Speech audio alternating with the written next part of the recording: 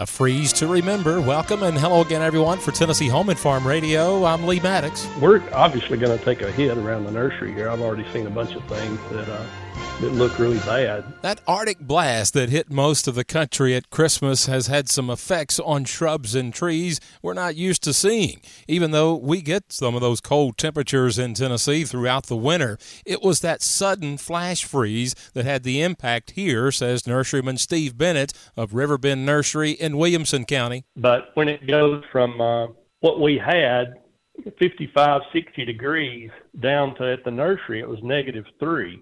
So when you have a drop like that of 60 degrees within a 24-hour period, plants can't set themselves up to survive like they normally could. Steve Bennett references the last devastating freeze that happened at Easter in 2008 that perhaps might have been more damaging, but it's still too early to tell. But a lot of dead leaves this time that normally hold their green through the winter. I didn't see quite as much stem bursting this time at all. And the other thing, if you'll go out and scratch stems just right underneath the bark and see green, that tells you that it's still alive in most cases, and it'll reset buds and leaf out again this next spring.